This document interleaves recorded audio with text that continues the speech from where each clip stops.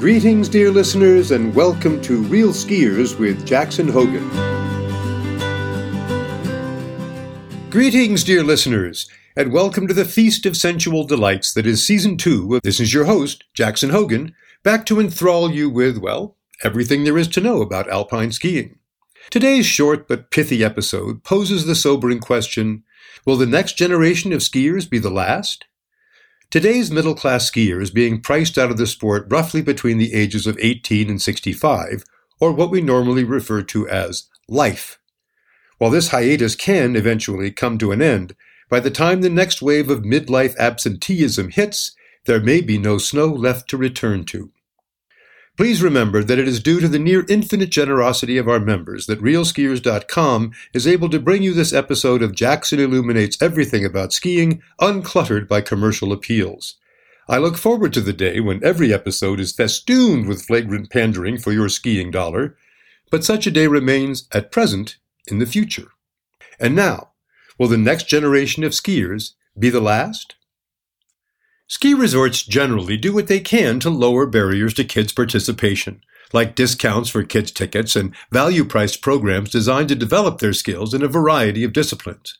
But kids grow up, and when they age out of junior programs, the pressures to stop skiing intensify, such that the chances of raising a skier to adulthood today are roughly equal to the odds of a newborn turtle making it from its nest to the surf in broad daylight.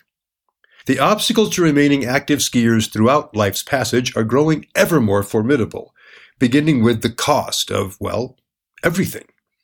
Even without the pandemic, all the associated expenses of going skiing, travel, lodging, food, whether edible or not, decent equipment, suitable clothing, even parking have gone up. Goggles for a family of 4 by itself would pauper a Rockefeller. Then there's the opportunity to ski. Remaining an active skier requires access to local skiing. Commitment needs to be nourished by frequency, or it will eventually wither. Then there's the time in your life to take advantage of a season's pass. After all, day passes are as dead as the dodo. Vacation time is limited, at least it is for Americans, and weekend crowds can sap anyone's enthusiasm for the sport. Then there are the requirements of higher education. Even those who survive the early stages of skills development and show some talent for the sport may be encouraged to drop skiing in favor of a more likely scholarship opportunity. No matter what this new sport is, it won't allow a junior to keep skiing. Then there are the distractions of the modern age. Offspring may be lured into subcultures and parallel worlds, such as snowboarding, alpine touring, or pipe and park shenanigans. All things considered, barring catastrophic injury, such deviations aren't the worst outcome in a skiing family. And finally, there's adulthood. Once kicked out of the nest and or induced to take a real job that doesn't offer any ski-related benefits, so-called obligations may diminish an already inadequate domestic treasury to a level below what's required to sustain a ski life. Despite all these high hurdles, many erstwhile skiers nonetheless return to the sport of their youth. But all of these factors, taken together, cause the arc of absence to grow longer. Like the ever-expanding universe, the distance between the past skiing life and any future one grows longer as each non-ski day dissolves into the past. While the fraught passage between youth and maturity is normally when the time requirement and expense skiing demands become too onerous to bear, life can get in the way of skiing at any stage. Fortunately, it's also possible to get back on the horse at any time, even deep into one's dotage. The only serious handicaps imposed by a decades-long absence from the sport are getting and staying in some sort of ski shape and acceptance of the fact that everything you thought you knew about boots, skis, brands, and technique is most likely wrong. For most Americans, the only period in their lives when they have both time and money is called retirement. Unless you have the determination of spawning salmon, skiing every year is a tough record to maintain. For most skiers, there will be gaps, for reasons as varied as life itself. If skiing is to expand its base beyond the affluent unemployed and the hopelessly addicted, we need to improve affordability and accessibility for participants aged 16 to 60 who have to work for a living.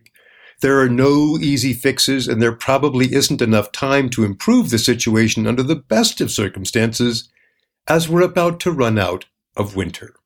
For the other looming disaster that may make the next generation of skiers the last is the devastation we've wrought on the weather. One can only hope that the ash cloud that has covered much of the U.S. this past August will stop the moronic mewling from the climate change deniers. But environmentalists can win every battle going forward and still lose the war.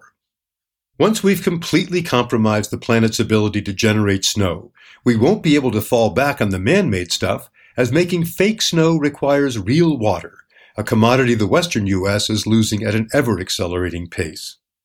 While we could still continue to slide on a synthetic surface, comparing this antiseptic environment to a mountain in winter, as we once knew it anyway, is like comparing chlorinated tap water to Dom Pérignon.